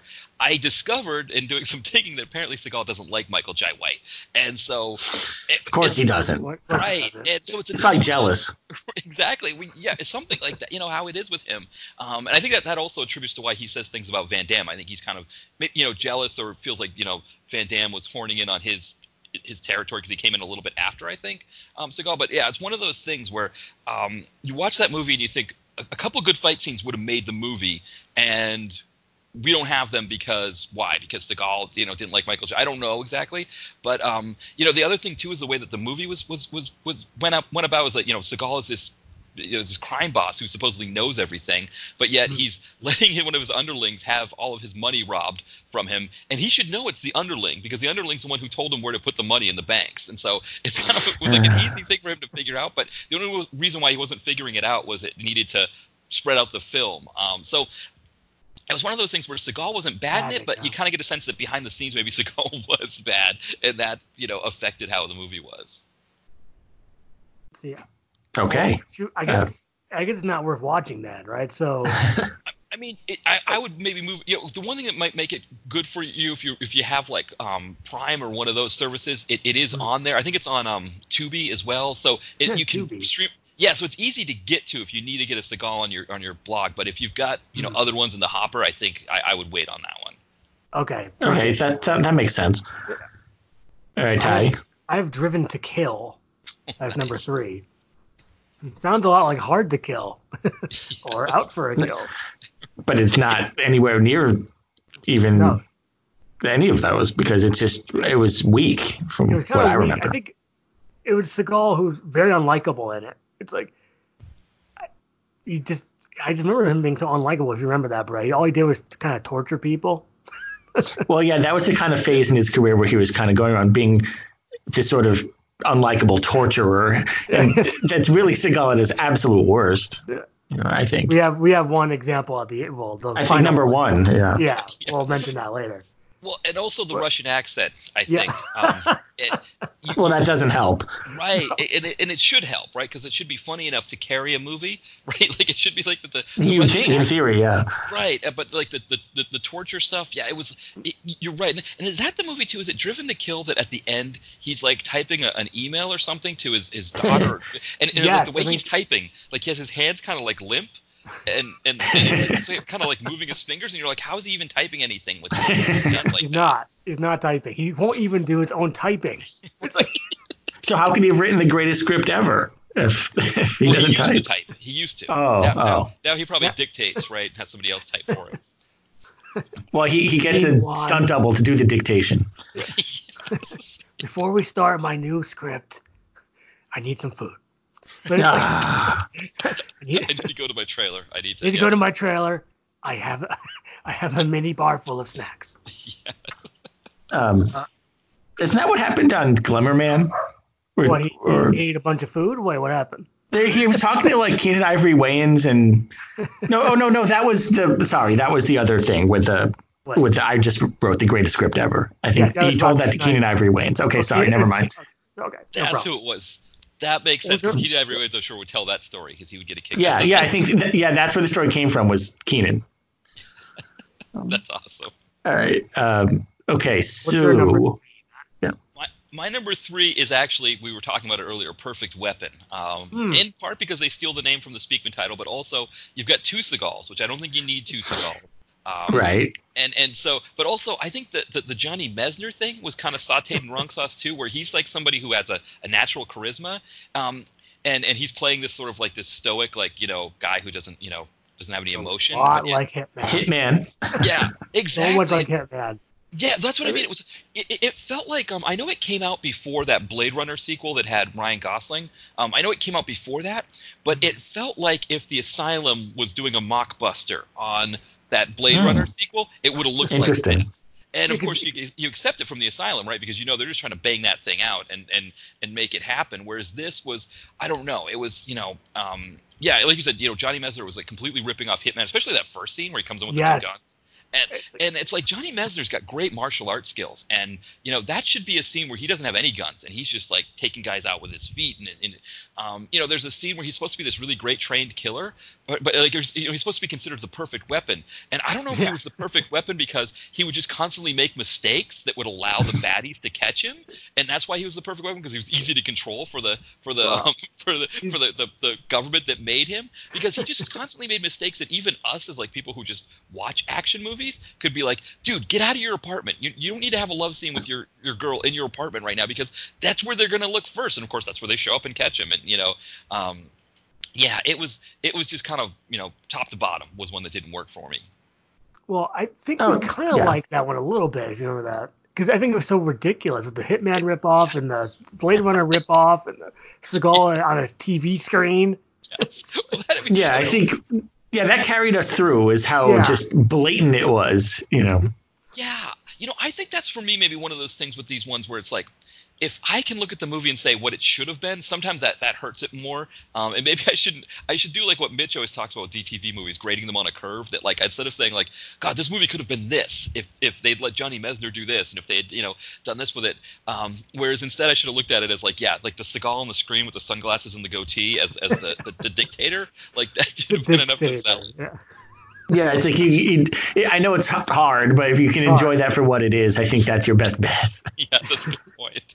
Well, we were just saying that yesterday because we watched Mask of the Ninja of Casper Van Dien. It's like that could have been a lot better because there's too many quick cuts in the fight scenes. Yeah. It's brutal. I mean, there's quick cuts, there's flash cuts, there's shake cuts, there's every kind of cut except what you want, You just want to see Casper Van Dien beat up ninjas. Is that so hard? Please. Well, that and it is like, almost there, but it's so not close. Yeah. Right. I mean, that sounds like Keone Waxman trying to make the best out of a situation with Seagal, right? Where he's like, I'm going to do these quick edits so you don't know that it's this body double in this scene here, or that you don't know that he won't do a scene with this person in the movie. So we're just gonna, when you as you talk about it, like, it doesn't always work, right? Because you're like, I don't want to watch a movie that they're trying to make the best out of it. I want to watch a movie that has really great scenes in it. Right. No, I agree with that. I definitely agree with that. So number Ty, 2, I have an Attack Force. Attack Force? Mm-hmm. Well, because I showed you that clip, Matt, of him with that absolutely hilarious dubbing of him with no... I showed you that to you, Brett, right? I think so, because I've never seen the movie, but is that the one where he fights aliens or no? Something like that. It's like aliens or drug dealers or something. No, aliens from space. Right, they use like a special drug, right? They have a special drug that makes them. But what's funny is they have this special drug that makes them like superhuman. But yet, one, Seagal can still take them out when he doesn't take the drug. But two, like, people that didn't take the drug could get thrown through like walls and be okay as well. So this was one that just barely missed my top 5. But part of it was that the dubbing was just insane because it was like, well, I mean, the guy sounded almost like Martin Sheen, I think. Yeah, Martin Sheen or Neil Coleman or something. It was just like, when I first started watching it, I think I actually turned it off and was like trying to figure out if something was wrong with the copy that I had. I was like, is this like, did I get some like bad foreign dubbing or something? Because it was so ridiculous. Because it was nonstop. It was almost nonstop dubbing by Seagal. Yeah. It was. Sorry, go ahead. Oh, I was gonna say, it went back and forth, didn't it? It was like kind of like up and down, like you did, Yeah. Well, go ahead, Brett. Oh, I was just going to say, and that's saying something, considering if you watch a lot of Seagal movies, we're used to seeing him dubbed in all sorts of ways. Whenever he's supposed to be a Cajun or have any sort of Cajun accent, whoever does that for him in some places doesn't always quite make it. It's just his voice is a little too high pitched. They just should have picked someone with a lower register. Yeah. It was just so funny because it was like they cut to him. He's not saying anything that's in his voice at all. So it's like, and it was on for minutes. Right. It really is about this whole like trying to mitigate the Seagal fact. Like how do you when like you said like he's not going to go in afterwards and do his voice work to like do the scenes that weren't picked up properly, right? So you got to get somebody else in there, and it's like maybe this movie with Attack Force, maybe if there's a way we could find out the history of it, maybe this was a movie where they didn't know he wouldn't do that. And they found out last minute that he wouldn't do it, and they needed to get somebody in as soon as possible to get the movie out by the deadline. And so you never know with Seagal. You never know with these movies, like what kind of positions he's putting the filmmakers in, where they've got to make these changes, make these decisions. Which for us, it's like, yeah, you either end up with something that's really bad or something that's really hilarious, or even a combination of the two. Because it was really funny. It's hard to distinguish sometimes. It was really funny, but it was like, but the movie itself was not very good either. Because the ending. I guess it can count that as an ending because the credits ran afterwards, but right. I mean, right. It's not good. What's your number 2? So my number 2, actually, speaking of Keone Waxman, it's Maximum Conviction with Steve Austin. Yeah, I forgot about that one. This is another one that I felt like it could have. I mean, Steve Austin is pretty much completely not used in the movie, and I almost feel like Keone Waxman. I don't know if maybe he saw this one, Maximum Conviction, and tried to right the wrongs of this one with Absolution by saying like, okay, well, I had Steve Austin in the last one. I could have maybe leaned on him a little bit more to like juice up the movie and make it a little bit better. I'm going to do that with Byron Mann in Absolution and try to, it may have kept it off my bottom 5. But yeah, it was one of those ones where you're just like, again, the movie in the prison, it's really hard to make it work anyway. Yes. And you're going to see with Avengement how they do some cool things with the story to make it work for that movie where it's not, in the prison. And it's one of those ones that it's just like you're watching it and you're like, okay, there's so much great stuff that I could be seeing here, and I'm not seeing it. And again, I think it was just Waxman trying to do the best he could with the situation and just put out a movie that's got Austin and Seagal in it and hope it sells. Isn't Michael Paré also in it? Yeah, I think he's like the warden or we saw that one, Brad. It's hard to remember. Yeah. I remember a lot of it is gone from my memory banks, but I do remember that Paré was the warden or something equivalent. Yeah, he's trying to become the next Eric Roberts. He's another. There are a few that are out there trying to be the next Eric Roberts, and Paré is one where he's been doing a lot of stuff and a lot of small roles. And so I think, nobody's really going to do. Eric Roberts, I think, did 20 just in feature films alone. Forget TV appearances and short films. I think he had like 20 credits in 2019. So those guys, Paré, I think Bostwick's trying to do a lot of stuff. Barry Bostwick, even Vivica A. Fox, like a lot of them are doing a lot of stuff, and they got a long way to go to catch Eric Roberts. Wow. Who's the third person you mentioned? Barry Bostwick. After Bostwick. Yes. After Bostwick. No, it was Bruce Boxleitner. Bruce Boxleitner. Oh, yeah. Boxleitner. He's another one, too. And Vivica A. Fox, I've noticed she's been doing a lot of stuff. Yeah. She was in something we saw recently, Ty, right? Well, we watched Assassin's Run with Tom Sizemore. That was the last thing we watched. So she's doing well. Yeah, seeing that one. Have you saw that one yet, Matt? No, I haven't. I just reviewed Crossbreed for the blog where she was the first ever African American woman president in a feature film or a live action feature film. And I was like looking at her bio and I was like, wow, she is doing a lot of stuff. And I always respect that, right? For DTV stuff, anybody who grinds out a lot of movies, that's always something. So I was looking at more to do for her. And the idea of her and Tom Sizemore, I think, would be fantastic. Or even if it's not good, maybe just like, it's not very good, but there's some really silly moments you'll definitely notice, especially if Tom Sizemore. Yeah.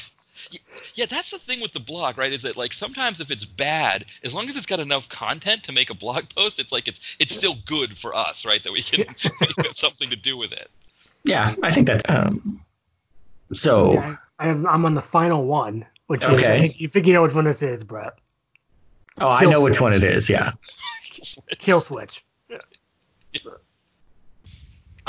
That's another of his unlikable torture movies. Yes. He was really torturing it up in this one. It's like, if you remember, is that why people? Yeah.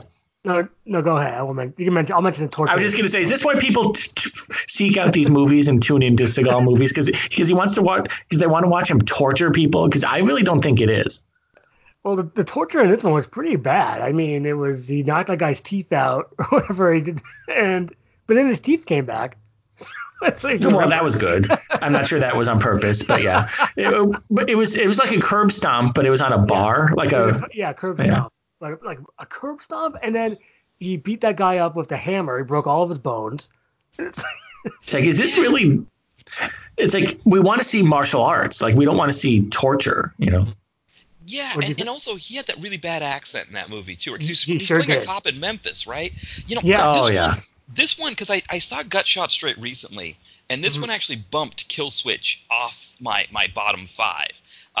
And now kind of talking to you guys about it, I think maybe there was some recency bias with me with Gut Shot Straight that maybe Kill Switch should have stayed where it was in the bottom 5 because none of it worked, and like none of it made any sense either, like why he's like a cop or a detective, but then he's got all these martial arts skills, and again he's got that accent, and then you're right, like the banging people, I mean all of that stuff was just I think I called it, like I said, is this like Seven paired with Above the Law, right? Like I mean, like what am I watching here with this movie? It's definitely in my honorable mentions for Bats, like because it was I kind of think I probably should have left it on my bottom 5. I probably, maybe I was a little bit too hard on Gut Shot Straight. I get that. Well, I'm glad you agree. I think it would have been weird if you didn't agree and said, no, I love Kill Switch. Well, if you remember the part in the beginning, Brett or Matt, he throws the guy out the window 18 times. Yes, that's right. Yeah, so you know what you're in for with something like that, and it's kind of like one of those like buckle in, like we got to get through this hour and a half here. And I mean, if you did it like 3 times, I probably would have let it go. But it's just but another 10 more times, it's like, are you kidding? Yeah. He already fell. No, it's just it's all the worst impulses of the DTV Seagal, I think. And Isaac Hayes is in it, has no name. Just the coroner. Yes. Yeah, the coroner. I forgot about the coroner. Never forget about the coroner. I mean, if you're going to get Isaac Hayes, could you at least do him the respect of giving him at least a first name? Well, even a name that's used in the credits. So, like, like Isaac Hayes as Dr. Blank, coroner or something like that. So then you go, okay, yeah, he at least had a name as opposed to just the coroner. The coroner. Yeah, it's like when Dick Van Patten was the principal in A Dangerous Place. A Dangerous Place. Just the principal. He's the principal of the school, and all we know is he's the principal. And of course, one of my favorites, Editor Bill. Yeah. From the circuit. Jalal Murhai was Editor Bill. Yeah. Editor Bill. That's his first name was Editor. Like, how did his parents know he was going to be a newspaper editor when he was born? We don't know, but that's his name. Well, it might be like how it is, like if you name your kid Jeeves, they have to be a right. Like, That's a Seinfeld, yeah. Exactly. So it's like they're naming him Editor, knowing that he's going to be it's almost like it's fulfilling the prophecy. Like I guess like if the South, maybe if you name your kid like Brock or something like that, he's going to be an NFL quarterback. So you can that's like or Colt or something like that. Like that's the idea. You're trying to make your kid into something that you want them to be. Which the great thing is that editor is the thing that they feel like is the job. I mean, it actually makes sense, right? Actually, because editor more than like like NFL quarterback or something like that. It's like or even like butler. It's hard to find a job as a butler nowadays. But like editor, there are plenty of places that could use an editor for a variety of things.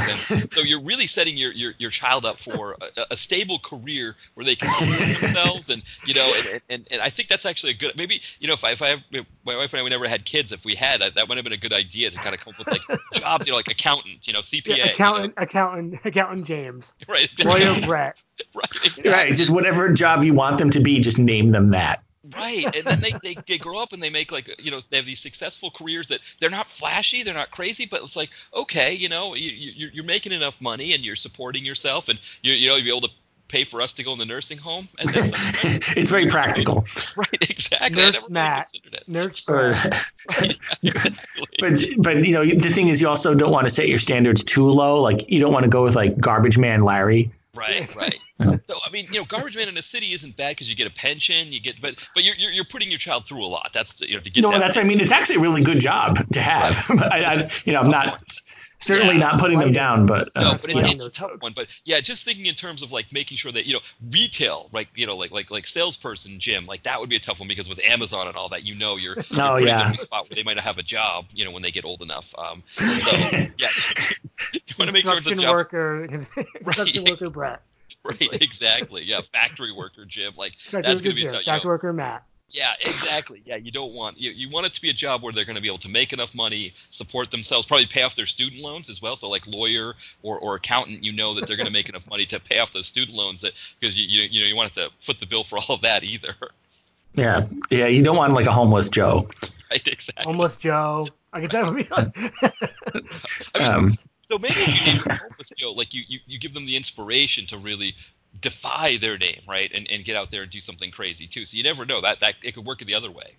That's true. A lot of kids rebel against their parents. Yes. Yeah. The awesome names that we think of, like Hunter, like what is it? Thrasher. Yeah, Thrasher could be a cool last name. Matt Thrasher. Right. Wouldn't that be an awesome last name? Yes. It's a last name people have. I would change it, but yeah, for sure. I can't change my last name. So we're going to do some honorable mentions? No, we have number one for. We didn't do number one? I thought. Oh, okay, sorry. I did for me. No. My number one was Force of Execution. So one with that. Danny Trejo, Bren Foster, and it was one of those ones where I'm watching and I'm thinking like, okay, he's passing the torch to Bren Foster. He's going to come in and really like carry this movie. And again, I think this is one that if Keone Waxman could have it back, he probably would have made Bren Foster be more like Byron Mann in Absolution and actually have him do that. But instead what happens is he gets his hands crushed because he screws up a job and Seagal has to put him on ice for a while or something like that, and he crushes his hands. And then when they need him to do fight scenes at the end of the movie, Danny Trejo comes in with this box full of scorpions and stings his hands to fix them. Somehow that fixes, crushed bones and brings them back to life. I don't know how that works. There's Ving Rhames in it, and there was kind of this like element of like because Seagal's daughter, I think it's his daughter. She's a blonde woman who is kidnapped by these black gangsters. So there's a little bit of that element as well, like the black guy taking the nice white girl and having to go rescue that, which I didn't like. That was also one that Keone Waxman in Tactical Assault, I think it was, with Stone Cold Steve Austin. It had some of that element in it as well that I thought didn't play well. And then of course Seagal is this crime boss who suddenly has a crime boss. Right, he's a crime boss who suddenly has special ops skills, right? Because when they go to take down Ving Rhames, he's going in with his whole special ops gear and his guns trained. He's like suddenly a SWAT trained guy or something like that. So it was just kind of all over the place. It made no sense. But then it was like, but again, it's one of those ones where it's like, what it could have been with Bren Foster, it just didn't happen. Yeah, we didn't see that one either, Brett. Well, no, not yet. We might someday. Right. But if it's your number one worst, maybe we won't see it anytime soon. It's very tempting because you look at the cover and you see Seagal, Ving Rhames, and Danny Trejo, and you think, I think I've seen the cover. Yeah. Right. It looks really enticing, but yeah, it just didn't work on any level for me. Well, that's good. That's actually a good tip, so we know what to avoid, maybe. Well, we have a bunch of interesting, different ones, Yeah, I like that. I was. I didn't expect that. Yeah, we didn't have. I don't think we had a single. So the closest thing I think we came to with an overlap was Kill Switch, because that was my number 6. That was like my honorable mention bad one. I don't have any honorable mention bad ones. I forgot to look it up, but it's just like, well, maybe Flight of Fury. I don't know. Yeah. Right, having Dolph as a pilot. I mean, not Dolph, as Seagal as a pilot, I think, it doesn't work. I mean, I think one of the things that's interesting about Seagal's movies, especially that he's doing a lot with Keone Waxman, is that it does feel like there's an attempt to try to make the best out of what, with him. Another one's Fred Olen Ray did that Sniper movie. I heard of that. Yeah. Special Ops. And it's got some issues as well, but it's kind of also the same thing. Fred Olen Ray, someone who we know is someone who just goes in and bangs out movies real quick, and he kind of is probably used to working with people that do the kind of things that Seagal does, or have the kind of demands that Seagal has. And that was one thing I was noticing as I was going through all of these Seagal movies, that it seems like if the director does a good job of mitigating the Seagal factor, it works. But if they don't, or even if they can't overcome some of those things, it doesn't work, right? That's where you get that combination. And like you said, if they have too much torture in them too, I think Driven to Kill is another one that was kind of close because of that same factor. Yeah, I think we did kind of touch upon that, but I was thinking, I haven't seen Flight of Fury, but maybe he's just getting revenge from the fact of what happened to him in, was it Executive Decision? Right, yes. Right, I'm going to fly the plane now because I got killed in that one so quickly. But go ahead, Brett. Right? Oh, sorry. What? No, Matt had a question. Oh, go ahead. Oh, well, I was just going to say I do have an honorable mention for something we liked. Oh, okay. Go ahead. Which was Attrition. Oh, right. Yeah, we liked if you've seen that one. Yeah, but we liked it. Yeah, I liked it. And I also oh god, I can't remember the name of the actor who played the guy who was in Rikio. The guy with the glasses? Is it Anthony Wong? Yes.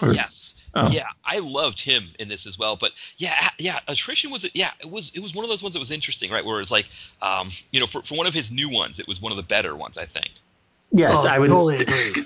Yeah, because it's really trying to be just like almost a traditional Asian martial arts movie, and Seagal's in it, but it's not obtrusive, it's not obnoxious, it's very watchable, and of course what happens during the end credits is really a great capper. Yes, one of the best end credits we've seen in a while. Yes. Because you got to see that.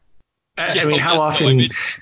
I guess say, Ty, I think you told me to make sure I watched the end credits because I think I mentioned that I was watching it and you were like, oh, you got to see the end credits, and it definitely delivered. Because not only is he on stage playing guitar and singing, but the cast of the movie is dancing along almost in unison to his music. It's really something. And they're trying to do the best they can with it too, because it seems very uncomfortable. Like the whole thing, it seems like. It seems like you're at a wedding where there's no open bar, so no one's drinking, and nobody's had that kind of like the alcohol in there. Yeah, it definitely did have that feel, yes. Right, yes. I mean, because it had James Bennett, who I think we mentioned last time, from The Great Fatal Deviation, which is awesome that he's in it. And, they're not dancers, so it's... It's like that Rudy Youngblood in this one. I always joke because he was in a movie called Beatdown with Danny Trejo, and I was joking that like his character should have just been called Beatdown in that movie. Nah. Yeah, when I saw him in the movie, this one I was like, oh, it's Beatdown. Look at that, he's back. But yeah, the end credits were enjoyable, and it kind of puts into perspective that hey, we actually liked this movie. Someone's heart was in the right place. Yeah, it had some scenes that were kind of goofy, but I think when you look at it in the context of being like kind of your traditional Hong Kong kind of movie, they make sense. Yeah. Like that scene with the son coming to him, because Dolph is like a doctor, he's like an acupuncture doctor, and the son comes crying to him saying, my dad tried to kill himself, and Seagal shows up and they're all kind of like crying and like trying to like, the dad's got the knife to his own throat. I remember that. Yeah, we watched it a couple months ago. Yeah, I remember that part. Yeah, and it's kind of like, this is all just kind of craziness. Like, what is happening here?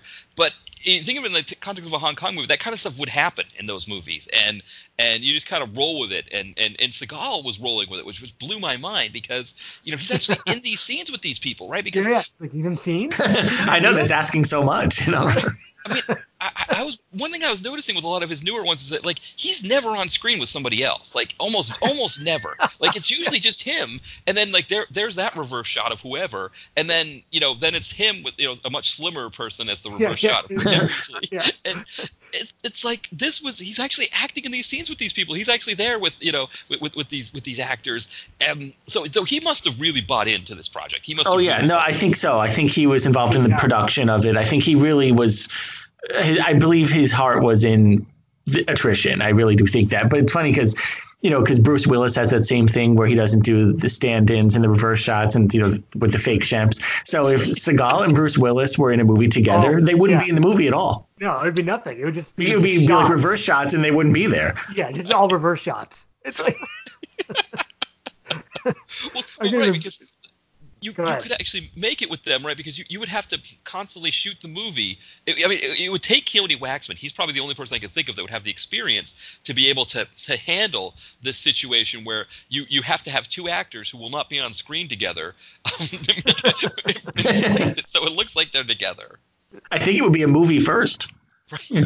Well, we saw that in Skin Traffic. I don't want to give it away, but did you see Skin Traffic yet, Matt? No, it's on my list, but that's okay. I'm okay with spoilers on that. Well, it's not really a spoiler. It's more of a funny reverse shot type of thing, which is there's a part where Michael Madsen is not is talking to Eric Roberts in quotes. It's like, well, yeah, no, you don't have to worry because this isn't a spoiler. But basically, there's a shot of Michael Madsen, or maybe it occurs a couple times throughout the movie where he's clearly in a different place than where he should be. Like the background is different, everything's different, which is very amusing to see. Yeah, we probably. There should be an Academy Awards category for best job by I don't know who it would be, editor, director, cinematographer, whoever. Editor Bill. I think you're talking about continuity, right? Right. Yeah. Oh, the continuity. Yeah. Exactly. The person who's able to make the best out of these situations with these actors who come in with either with certain demands or they're like, I'm only shooting for a day, and that's what you've got me for is a day. You got that kind of thing where these because I have a feeling with some of these movies, we would like them even less if some of the fancy stuff that was being done to try to make the best out of them wasn't being done. That's true. That's a good point. Yeah. Because it's these quirky, the quirks are what make these movies interesting. Like movies without any sort of quirks are a lot more boring. Yes, yeah, but also it's like they're covering up probably even bigger things that we that we don't even know about. Yeah. Yes.